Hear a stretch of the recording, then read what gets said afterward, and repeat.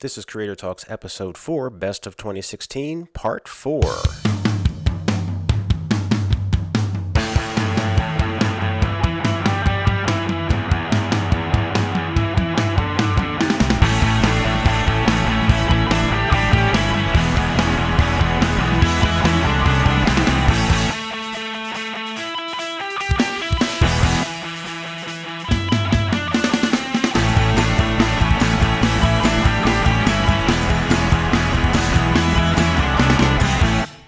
All right, well, 2016 is nearly at a close, and here is the fourth and final Best of 2016 episode for my podcast, Creator Talks. This again was pulled from my interviews for Word of the Nerd for the podcast, The Comics Word. And up next, I'm going to speak to Peter Milligan. Peter worked on the comic book Ecstatic for Marvel. He also worked on Hellblazer for DC. Books that Peter have written that are currently being published are Britannia for Valiant Comics and The Mummy for Hammer Horror under the imprint of Titan Comics. So we're going to talk about both of those books in this interview and other work that Peter Milligan is doing. And so let's not waste any time and get to the meat of the episode, my interview with Peter Milligan. I've been following your career for a while, and initially you were out there doing work for hire for the big two. And lately, especially in the past year, you've been doing a lot of work of your own, creator-owned work and work for smaller press like The Discipline, Britannia, and The Mummy. And that's a move a lot of creators have made lately, is doing their own independent-owned work and working for smaller press. And a common thread I've seen in your latest work this year is it's had a touch of horror and mystery. Is this something that you naturally gravitate towards in your writing? Is this like one of your favorite topics? Well, yeah. I think all of my work has had a degree of horror, stroke weird. I think where weird and horror meets is an interesting place, and I think I've kind of in my career I've kind of occupied that place. I think quite a bit. I think I like quite like the dark side of the human experience, and I think it's in those situations when one meets the dark side of yourself or of life. I think it's when you find out things about yourself and about reality. So I guess, I suppose I naturally lean towards that kind of fairly kind of dark, stroke, weird kind of thing in my reading and also in my writing. Yeah, you're getting into the psychology of the person. You're getting into the deeper layers, sometimes into the id region, as they would say in Freudian psychology. And it's one of the threads about all of your books is that they seem to be much more nuanced. In other words, there's a lot of history detail supporting the character in the book. For example, in Britannia, we're looking at Nero's reign in 65 AD. We get into the Vestal Virgins. And with the Mummy that's coming up, we see there's a lot of information on the pantheon of gods worked into the story and their belief in the afterlife, the Egyptians' belief in the afterlife, and their preparations. Do you do a lot of research for these topics, for these particular books, or is this just something you know a lot about and you're comfortable writing about it? Both. Usually I'm writing about this stuff because I have an interest in that topic, and I've read a lot about it and I've talked a lot about it. And normally that's why a story emerges. But once I've decided to write a story, I then might do different and more targeted research. For example, at Britannia, I've been really fascinated by the idea of the Romans. If you live in Britain, you kind of you live amongst the history of the Roman Empire, because the road sometimes is still called, it's London was Londinium. So it's all around us. When I was really young, I read I Claudius by Robert Graves, and I was completely blown away and captivated by this book. And it's kind of stuck with me, and that coupled with the whole idea of what life was really like back then and how our thought processes were different. So back to research. So I had this idea, and then I started to do even more research into life in Rome. And sometimes in research, you really kind of find stuff which amazes you. And you think, well, this must be in the story. This must have a big space in the story. And one of the things about ancient Rome that I really kind of read a lot about and got really fascinated by was the position of the Vestal Virgins. this was a society where, as you can imagine, women didn't have exactly what we might call equality, like far from it. They couldn't. There was big problems about them inheriting goods. They had a really bad lot, as you can imagine. But the Vestal Virgins were different. They were a college or a group of women who had real power. They had religious power that extended to a kind of secular power. They could inherit goods. So they gave up something. Obviously, they were virgins for I think 30 years. It's like a 30-year stint. But they had power, and they were respected, and sometimes there were strange powers were conferred upon them or imagined they had, and so they were a really interesting group of people. So I took that, if you like, in Britannia one step further, and I thought, here's this leader of the Vestal Virgins. And I imagine how interesting it would be. She has to wield some kind of political as well as religious power. And so that's what I've done with that, and that really comes from our research. I knew a lot about ancient Rome. You then start researching more, and you come across this thing. It forces its way into your story, and that's always a great thing when that happens. In the back of Britannia, both issues that I've read so far, issues 1 and 2, both of which in second printing, which is awesome. There's a lot of information, research by scholars about the Vestal Virgins, about the Centurions. So there's more information in the back of the book. It's worth taking the time to read the text. Don't just skip through it, folks. And learn more about the background, the history behind those characters, not of the characters themselves, but of the culture and how those positions were treated within Rome, the Roman Empire. And it's nice to have that in the book to get more information, to get more depth, because the typical, you can buy all these crossovers to get more information and get more depth about the book or the story, but you don't need to get them. But here, it's all in the book. It's all right there, and it's researched by scholars, by professors at universities. That's what I really liked about. That's what I really liked about this project, was that I think you really feel as though you get your money's worth when you read this book. The artwork's fantastic. I have to say, when Warren Simons, the editor, told me they were going to have this some notes from experts at the back of the book, part of me was really happy. I thought how fantastic. It kind of even more contextualizes the story. A little part of me was a bit concerned. I mean, what if they just come and kind of rubbish everything I've said, everything I've written about? It basically says everything you've written was complete bogus, make believe. This is what it was really like. But luckily, they haven't gainsaid me to egregiously.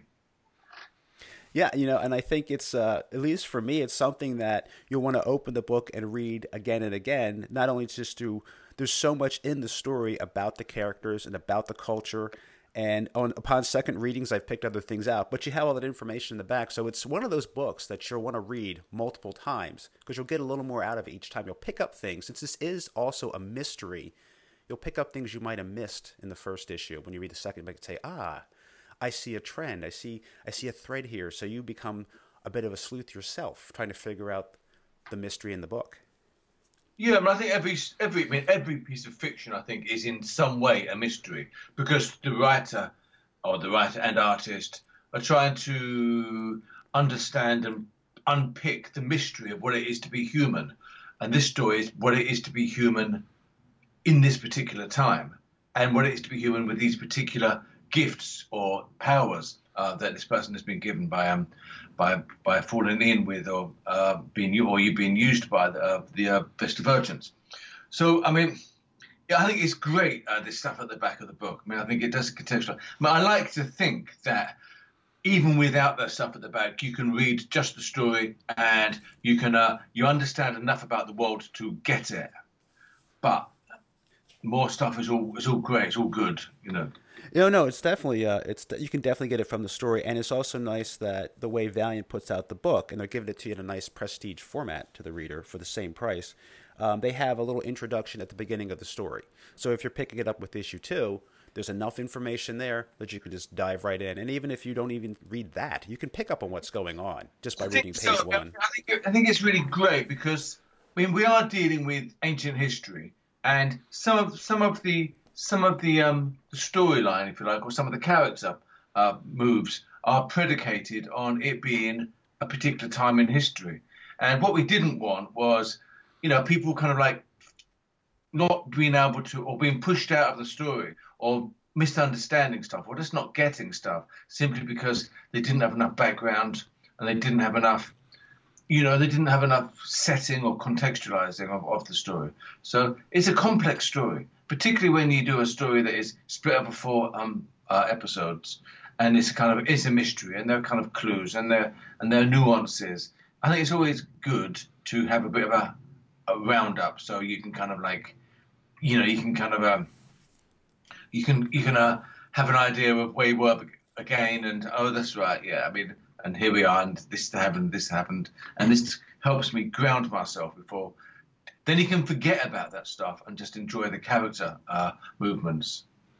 Yeah, and speaking about the character, when you wrote The Discipline, you wrote about Melissa, and also when you're writing about Antonio Axis in Britannia and Nebeta in The Mummy, do you start off with your main character, again, with these 2 books, and then write what's happening to them and have various stop-off points throughout the story? Is it all character-driven first? Yeah, well, in that, I think it's character and theme-driven. It's not plot-driven. I think what I try to do, I mean, the theme is key to me. Because, from theme comes character. I think for me personally, from the theme comes the kind of character that can best help you explore this theme.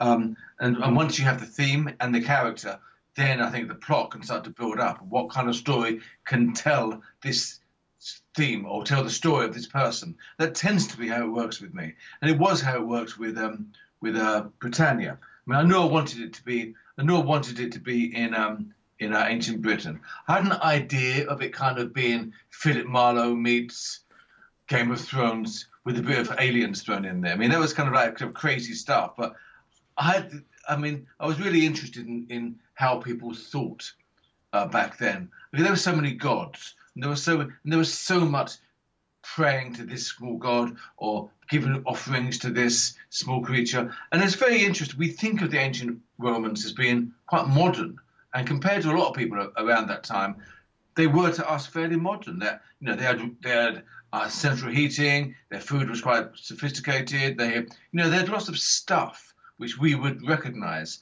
as being the trappings of a civilized modern life. But the way they saw the universe, the way they saw cause and effect, was very different and very foreign from us. So I thought that was a really interesting thing to explore. And one way to explore that was to have someone who thinks differently from them, thinks more like us. Axia really is someone who is like he's an everyman, but he is someone who's the way his mind works slightly more the way that our mind would work, or the way that Philip Marlowe's mind would work. He tries to pick up clues. He tries to look at the psychology of a person or the psychology of the moment. Well, yeah, that is something I found really interesting about him, and that his contemporaries think he's communing with the gods when he's noticing things about them and understanding who they are based on observation. This really kind of throws them because they have no understanding of this, and he's learned this from the Codex of the Vestal Virgins when they helped him to heal. But that's really an interesting thing about it, and that's one of the things about the book I really like is that, and for any well-written book where there's a lot of character development and a lot of background research, you can't just plop somebody else into the story. It's not like, oh, this was a good Superman book, but you can pop another character into it. If someone understands the character and develops the character enough, only that character can be in the book. That's where they belong. That's the environment they belong. You can't just swap it out for another person in tights if it's, say, for example, a superhero story. Yeah, and I think you're completely right. I think that in a book like this, ideally, every character means something. Every character has a purpose. But the trick is, I think, is to make that character feel more than just a plot purpose. That character has a life purpose. That character is leading his own life or her own life. And it just so happens to fit into this plot that you are trying to explore. Yeah, it's the journey of their life. Yeah, and that's right, because we are all parts of other people's lives. and we are spear carriers in other people's lives in many ways. You know, these people you might have a small relationship with, or these people you might have some conversation, or your neighbor who you might meet occasionally. You are one of the background features of their life. But to you, you're the hero of your life. You're the main character in your life. And I think that, so I find that's really interesting in stories. If we take a step back and look at everything you're doing, you've got a lot of material coming out. It seems like you've really accelerated your output lately. Now, have you found that you're in a position now to create opportunities for yourself and write more things that you've always wanted to write, topics that you are interested in? Or have circumstances in the marketplace changed such that it's more favorable for you that these opportunities do present themselves? Are you making them, or are they presenting themselves and the timing's just right? It's by sheer will and perseverance. No, I don't know. I mean, I don't know. I tend not to.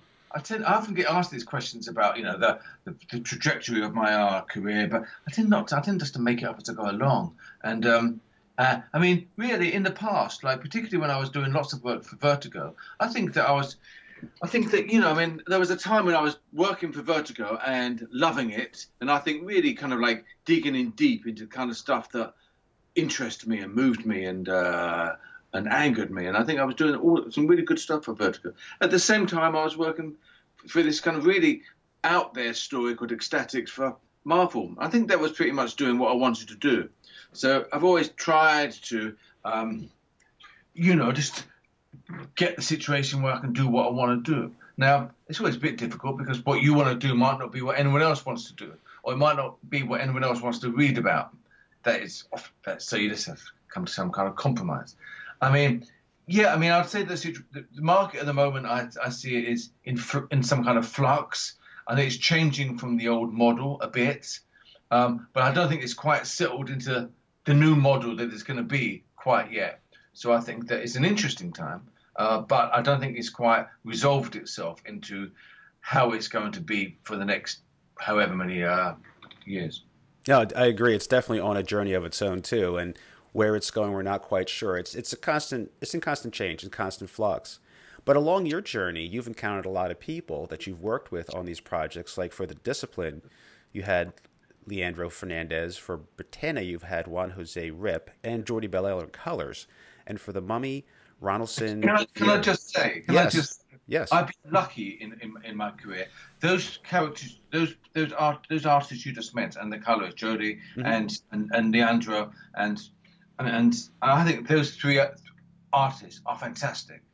I mean, I'm hoping people are buying this stuff because I'm writing it as well. But the artwork is fantastic. I think whatever I do, they help to bring it to life. I think I'm really blessed to have such amazing artists working with me on these projects. And is this something that editorial has kind of paired you guys up, or have you had any input on who you've been paired up with? Because they are really great artists, and they do really fit the book. I mean, you can see how they're catching your vision in Britannia. You can see the horror and the color in the book that really pops out.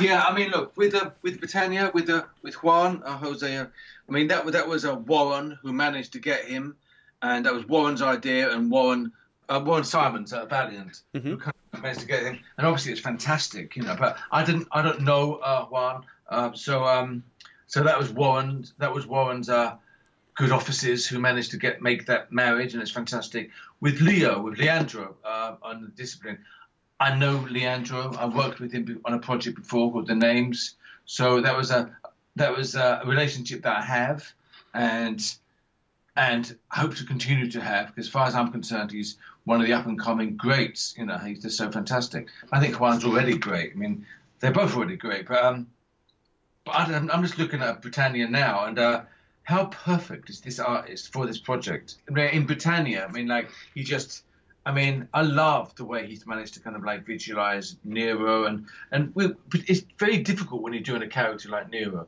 We'll have ideas what Nero is. He's almost become this cipher. And it's almost like this meaningless piece of kind of like blob of kind of like history. But in Britannia, he looks like a real, spoilt, difficult, irritating, dangerous person.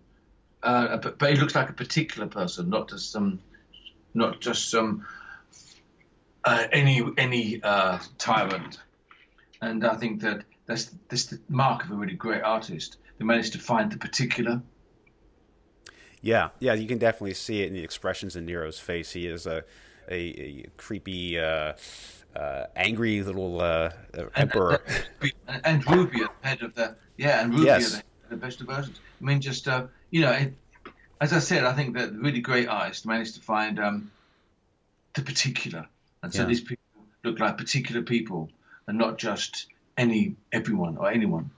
You know, it's quite a coup for you to get on this title because this is part of the future Valiant titles that came out, and I know that you did Shadow Man Endgame. You wrote that Yeah, for Valiant. or could argue that it's quite a coup for them to have it. Yes, I mean it's true.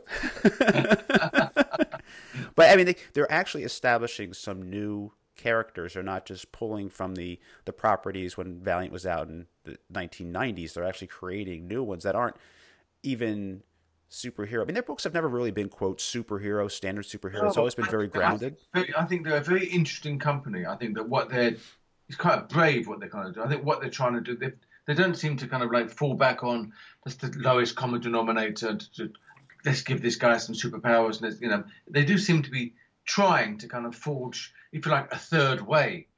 There's Marvel and there's DC, and these guys, Valiant, seem to be attempting to create their own kind of area, and it's not superhero, and it's not detective, and it's not. But they seem to be trying to get some kind of voice or style. But it's an interesting stuff. I mean, I think that what they're trying to do, I think, is really laudable because if in some ways it's like an older model because it's not like Image or it's not one of these kind of like newer kind of like companies. So it's kind of like using, if you like, an older model of comics, but trying to do something a bit different. And I think that's really interesting.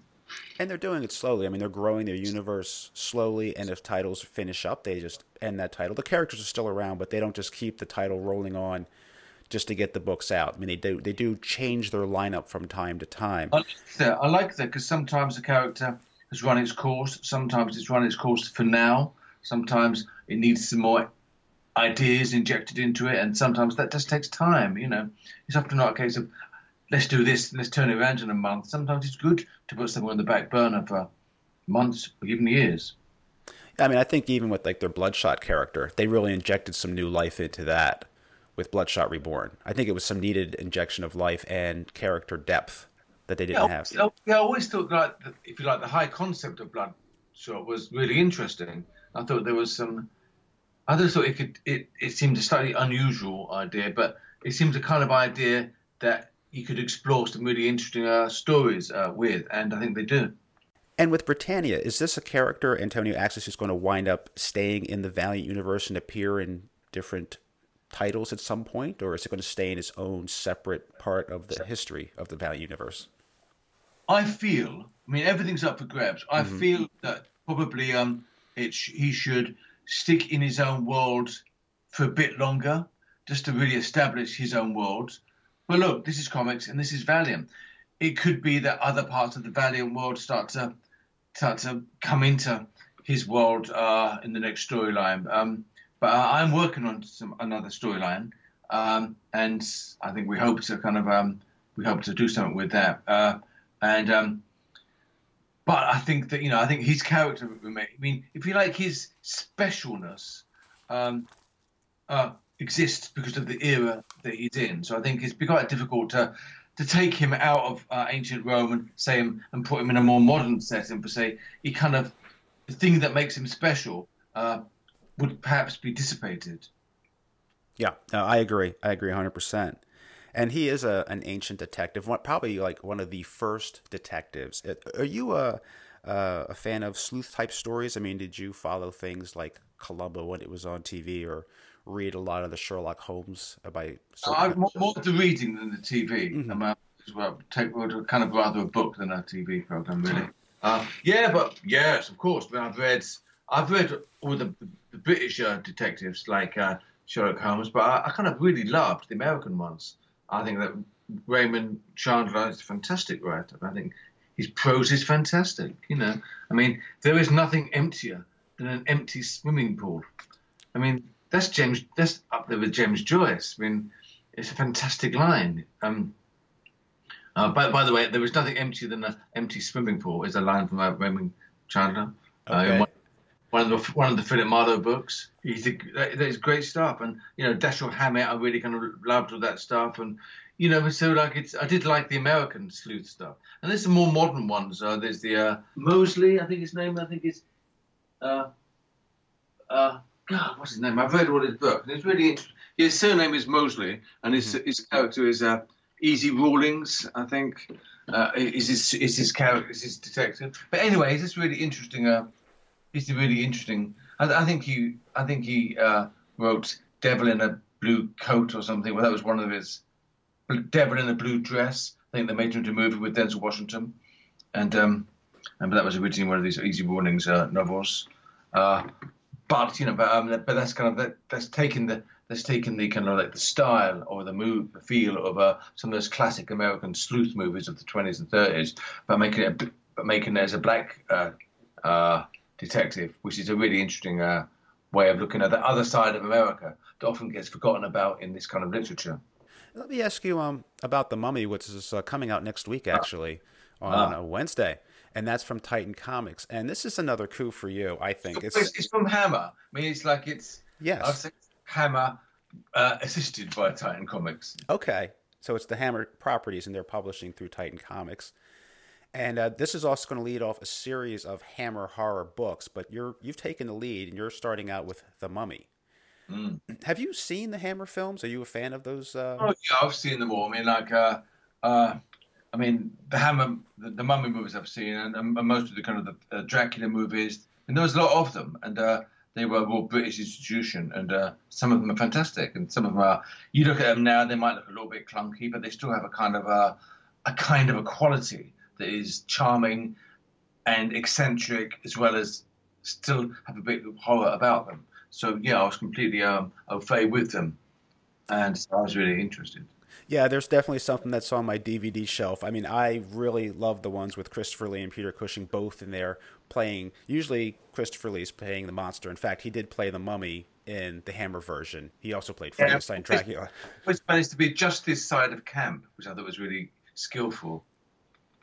Yeah, no, it's one of my favorite Hammer films. And it's interesting that both Titan is publishing, the first book they're publishing for Hammer is The Mummy, and Universal plans on relaunching the horror films of the 30s and 40s and 50s using The Mummy first in 2017. What did you think about The Mummy that both Universal and Hammer would tap first to lead off a rebirth of these characters? I think there is something, even though it feels out of date in its current way it's currently used. I think there was something. The whole myth of the mummy comes from Egyptian mythology, and that's very old. That's been around for a long time, so it's kind of part of our DNA a bit. And there is still something odd about this. The mummy, I think, it still gets to us a bit. I think we are intrigued by it. You've only got to look at the Egyptian gallery in the British Museum and to see how crammed it is with people every day.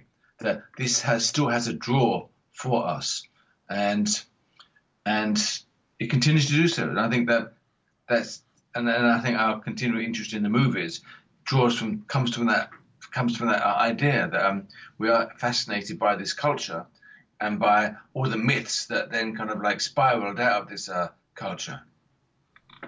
Well, why don't you tell us a bit about the book, The Mummy? Is this going to be a 4-issue series for Titan? I think it's 5. 5? Okay. I believe it's 5.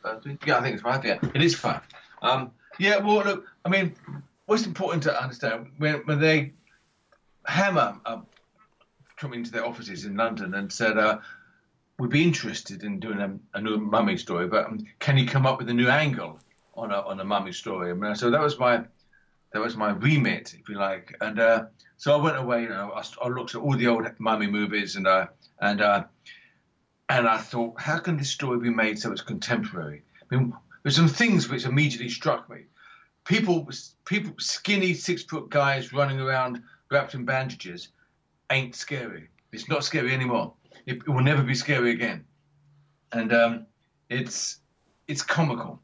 And a lot of those old movies also have some implicit racism and some fairly explicit sexism.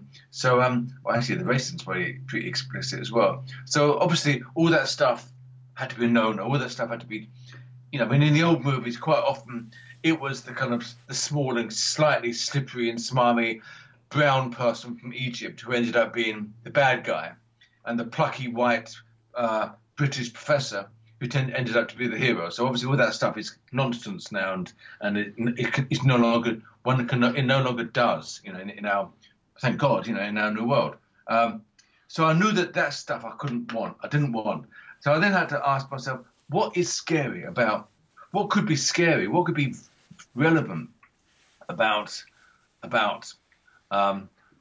mummies, about this whole world. And I spent some time walking around some museums with some Egyptian mummy galleries, and I was really struck by these people lying around, these corpses lying around for the enjoyment of or not enjoyment of these packs of school kids who were kind of hardly even taking any notice of them. And I was really struck. I was moved by these characters, and so I started then that started me thinking about these bodies, how these bodies are being used almost like ornaments. And that then led me on to thinking about how bodies can be used, how even now bodies can still be used, it be slavery or sex slavery. So it's the story is about a girl called Angel who's from Ukraine, who is sex trafficked into this country, thinking she's going to get a decent job, but actually she's been put up and she's going to be put to work as a sex slave. And that's the starting point. She's our hero of the piece, and it's about these terrible organizations that she gets drawn into it. And in these organizations, there's something called the Pyramid Club, are the people that are going to try to help her. But the sect of Anubis are these kind of ancient organization who have their nefarious reasons for having a special interest in Angel. And there are mummies in it, and there's ancient rites in it, and there's horrific body shock mummification in it. The stuff that scared me about mummies was the process of mummification itself. I thought, we don't actually see much of that or films in the movies or the books. Another thing I thought you never quite get much of in the films was all of that interesting, great stuff about Egyptian religion, the land of the dead. You never had seen any of that. So I'm really trying to it's a re-examination, a re-look, a retake on the mummy story in a very modern situation, dealing with a very modern problem of sex trafficking. Yeah, it's interesting too that instead of it, like you said, being a guy walking around in bandages, you've changed that up so it's a woman and she's actually the hero of the story versus being the baddie, the monster. But nor is she.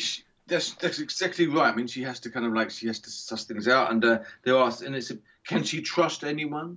I mean, it's always about how people and bodies are used and exploited, and it's about this woman who has to get over her lack of trust because clearly she's been abused by these guys, and the horror I would say is more Cronenberg than Hammer. I would say. Particularly at the beginning, so it's slightly more body shock. So it is horrible. There's lots of horror in it, but it's the kind of horror comes from a place that's slightly different from your classic mummy movie. So I like to think that it has some of the eccentric Britishness of the original Hammer movies.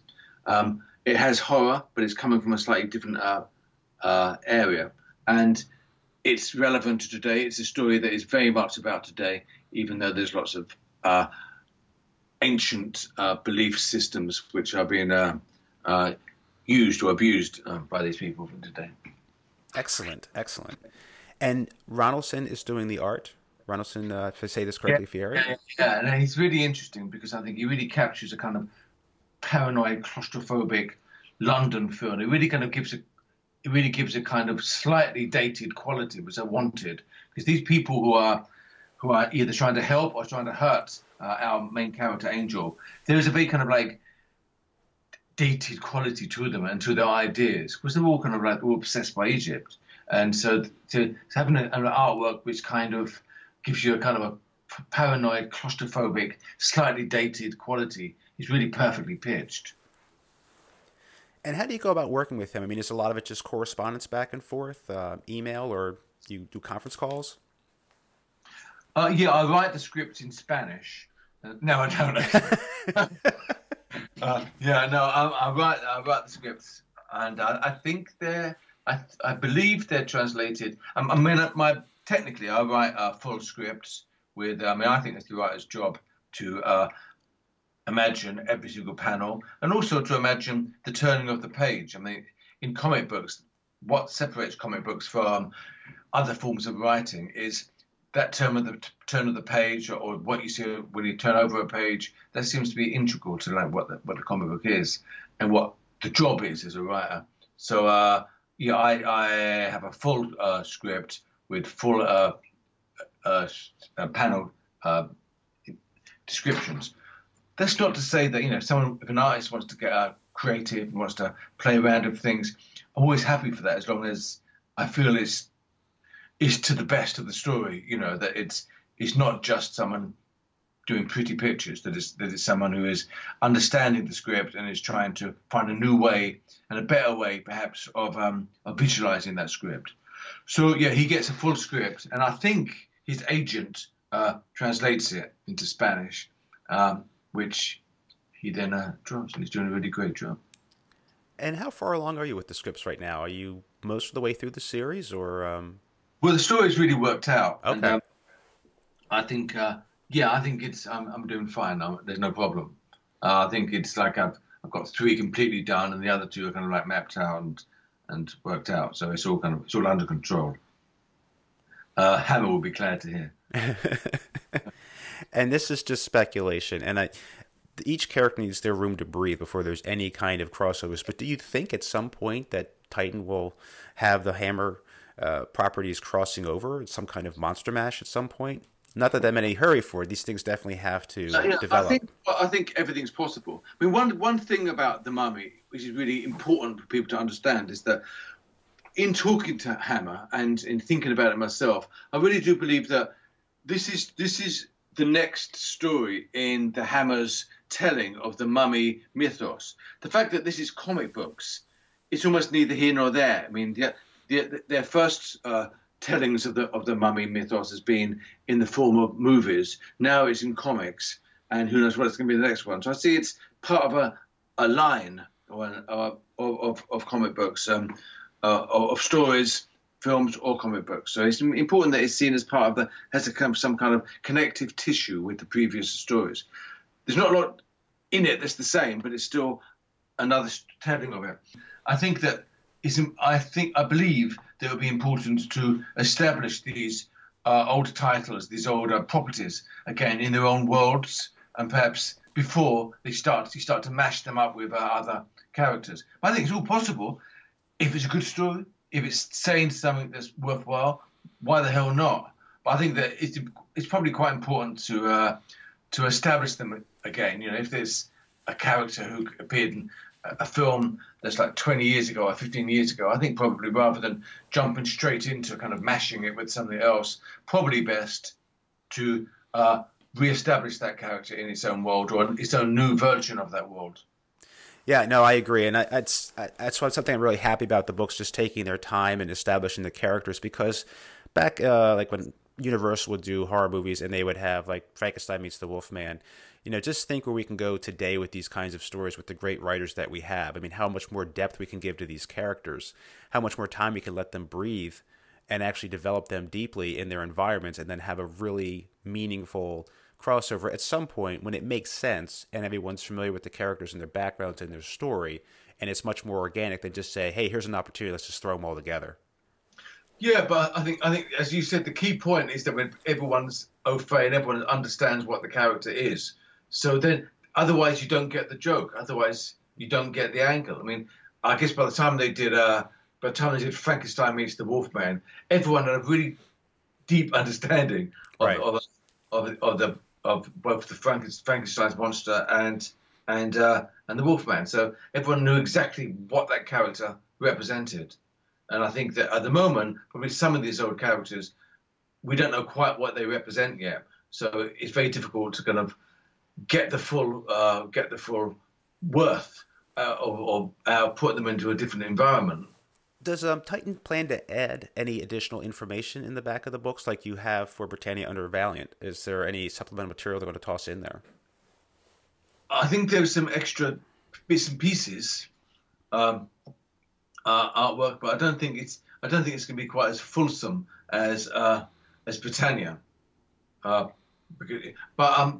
thing I do know is about 2 weeks' time, as a kind of like celebration of the Mummy coming out, I'm appearing at a life drawing class in London, in the centre of London, where they're drawing one person dressed as a mummy, someone else dressed as the Queen of Anubis, and an Egyptologist there will do a talk, and we'll make a podcast of this Egyptologist talking to me about the book and about Egypt. I have made sure that he's a tame Egyptologist who likes. Well, you know, I mean, I do my research, but you know, I'm not. It doesn't mean to say that I can lock horns with someone who's spent like 30 years studying the process and digging up archaeological sites in Delphi, you know, or in Egypt. So I think we're doing a podcast with an Egyptologist, and I am not aware of any plans to put any tame Egyptologists at the back of the book. It's actually quite a good idea, though. So maybe I might get this guy to write something for one of them. I would love to hear the podcast, so keep me in the loop on that when that goes up. I'll keep you in the loop. Yeah. It'll probably be complete humiliation. Asking me which dynasty is my favourite. Of course, I'll say the third. You know. Now, Warren Simons tapped you for Britannia. How did it go about with Titan Hammer coming to you to do The Mummy? Well, actually, it was Hammer. I mean, Hammer called me into their offices, which is in London, so it's just down the road from me. I live in London, and so there's just, you know, and they said they were interested in moving into the comic world, and they had some projects, they had some titles and some characters, and they were interested in seeing whether I could have a new angle on something. They were particularly interested in the Mummy, whether or not I could come up with a new angle on this mummy mythos, and it sounded interesting because it's the mummy, you know. I mean, it's like and we all know what that means, and we've all seen the movies, so that was kind of really intriguing. So they gave me all the mummy movies that Hammer had made, and there's quite a few of them. So I sat down one day and I kind of watched all of them, and I think then the following day, and I paced around thinking, how can you what new angle? How can this say something about my life now? What can this say about the life I see around me? And I was talking to this director that I know, this film director, and I said, I'm trying to come up with this new angle on the Mummy. He said, forget it. There is none. Just walk away, you know, because it's because it's all been done. We all know it. And I felt that there was something there, and it really was getting out of the home and getting out of in front of the TV and going to museums. Going to the source. Well, yeah, going to museums. And actually, the thing where it fell in place was I went to the British Museum, and I went to this one of the galleries where they had this mummified woman, and she was some kind of queen. And in the small bits of information about her, it was shown how she was like an amazing kind of woman who managed to forward herself and develop herself in a way that most women weren't able to do. So I was thinking, she was obviously a really kind of proud, forceful, intelligent, strong woman. And she was like spread-eagled on her back, decaying, covered in bandages. And there was a bunch of school kids in front of her, and the teacher was talking about this mummy. And of course, 90% of the school kids were either talking to themselves or checking their iPhones. And I thought, it's come to this, you know. It's come to this, and it's only because it's 4,000 years old corpse that it was okay. if that corpse was 4 years old, it would be seen as an horrific act of inhumanity. So at what age does, so they're starting to be thinking about these bodies that's been hung up there for the edification or not of the modern world. So they're starting to be thinking along the route of what could this story be about. And again, so I really just, rather than, what I didn't do is think what can happen. I think that often it's a blind alley. I'm much more interested in what is it about. And from that question, what is it about? So I think, it could be about this. Look at that. From there, if you're lucky, plot starts to present itself to you. So that's really how it happened. Started off in the office of Hammer. And the people there were fantastic, and it was really interesting talking to them. And then spending like 2 or 3 days pacing around, thinking, how can this be a different modern mummy story? It's still fantastic stuff, but all the ingredients are still brilliant. I don't care how many movies there's been in the past. The stuff's all there, but how can you make it relevant? And hopefully that's what I've done. And that's going to come out November 9th, next Wednesday. Be the first issue. Yep. Yeah, absolutely. And that'll be print and digital, right? It'll be available for download as well. Yeah, I suggest you get both.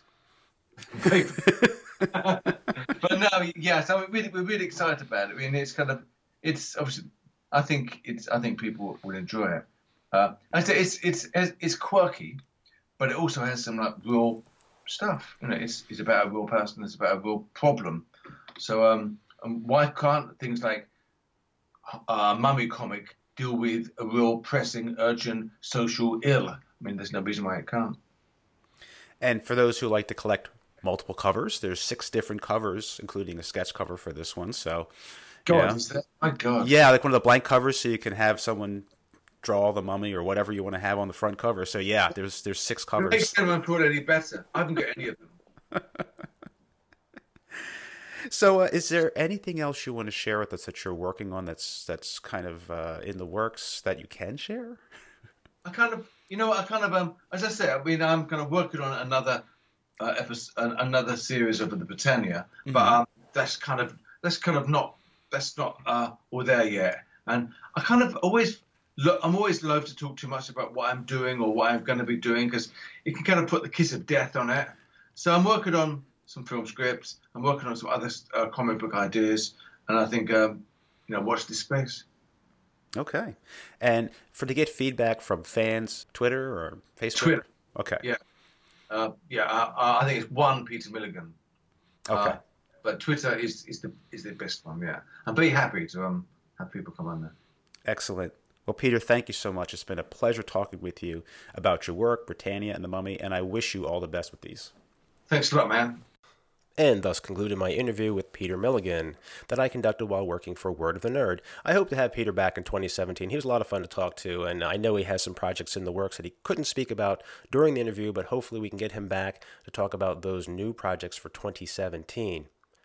Now, in addition to professionals working in the industry, I like to have those that are struggling to break in, up-and-comers, people trying to develop their craft and their skills and trying to make it a break into comics or into illustration professionally. So next up, I have Rachel Persephone, who I talked to for Word of the Nerd at the New Jersey Comic Expo in 2016. And I stopped by her booth and talked to her about the illustrations she had there and what work she was doing this year and coming up in 2017. And there is the cover of a book coming up in 2017 that I talked to her about in this interview. And so here is my interview for Word of the Nerd with Rachel Persephone. So this is your second year at the New Jersey Comic Expo. You have your booth again this year. Yep. And you're an artiste? Yes. And tell us about the art that you have on display today for the expo. On display. So at conventions, I like to have a combination of fan art and original art to appeal to the crowd and my interests, and also showcase some of my own original works. But most of my work revolves around, I paint figures mostly, as you can see in the back. Yep. But I think more than men, I paint women. Okay. I'm trying to make it more balanced, but a big thing for me is body empowerment, and I want to represent people of all kinds of body types and races, and eventually incorporating the different genders in a really empowering way. I like pinups, but nothing too overtly sexual or explicit, more of a tease. Okay. Mm-hmm. Okay. And how long have you been doing your art? I think every artist's answer is probably since they were born. So you were born to do this. You knew at a young age. Well, I always liked drawing, but the thing is in high school there weren't really art classes. Okay. And so it never occurred to me that I could take it seriously or treat it as a skill to develop until I got a brochure for an art college towards the end of high school. And it was for just a high school college art program for the summer. And there was 2 days until the deadline, and it just clicked, and I took it. And I actually didn't like the major I had picked for the summer program, but I saw the wall of illustration. I went in for fine arts, and I saw the wall of illustration, and it just hit me, oh, this is it. So I went to art college at Moore College of Art and Design for 4 years. I got my BFA in illustration, and I graduated in 2014. So since then, I've been working for a publisher during the day, and I've just been, pursuing my craft, doing the conventions, making art, constantly trying to improve and get more freelance work. So eventually, the dream is to do freelance full time. Okay. And that's an important thing for people that want to be an artist need to know, is that you just don't come out of the gate with a degree and say, no, I'm an artist, and now you just start making money. You have your day job, so you can eat. Yep. Like and most insurance. Of us do. That's important. And insurance, absolutely. And then at some point you hope that you'll pick up enough of a following, enough out there so that you can start doing this on your own. How have the fans been here that have come by? Do you have returning fans from previous cons? Or? I do. They're gems, all of them. I have some that you messaged me this morning to let me know that they'll be here tomorrow. So I think I'll see some returning fans tomorrow, and they're always great. They make my day. I mean, anyone who stops by, I'm grateful for, and I love to meet new people. But the ones that return, that remember me and return, and if they want, whether they want to pick up new prints or not, the ones that come back and check in just because they support me enough they're interested enough to support me and want to know how I'm doing. That's my favorite part. Well, it's nice to get beyond the social media and the emails to actually see your fans face to face and actually see their reaction and how excited they are about the work. Yeah. And it's that little boost you need when you're trying to fight on to do your own thing and establish yourself and do this for a living, to have that feedback from your fans. I know without them I will not get to where I want to be, so all my thanks. And what are you working on now, besides what we see on display here? Is there anything that you're working on at the drawing board? Yeah, actually, I've been a little MIA on the internet for the past few months, but not for a lack of working. A few things. The first is I actually was working on a book cover for a book called The Nightmares. It's part of a series. It's the first book. And so that is actually currently going through the publishing process. And I think it should be out in physical book form next year, but we're not sure quite how long it'll take. I'm hoping for summer though. And so I've been working on that. I've been doing a mentorship with Dan Dos Santos online and monitoring another class with Scott and Fisher.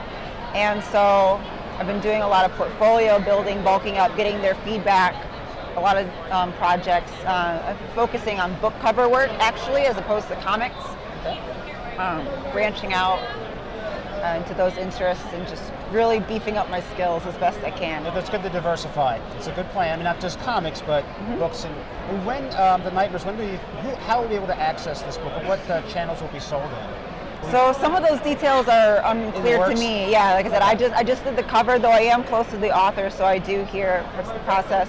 It sort of like Kickstarter. There's this site called Inkshares, and that's the venue he went through to get. He had to get 250 pre-orders, which he got more than 250 pre-orders, and so it's going through the publishing process. And I believe it will be sold. There's digital, there's ebook copies. Okay.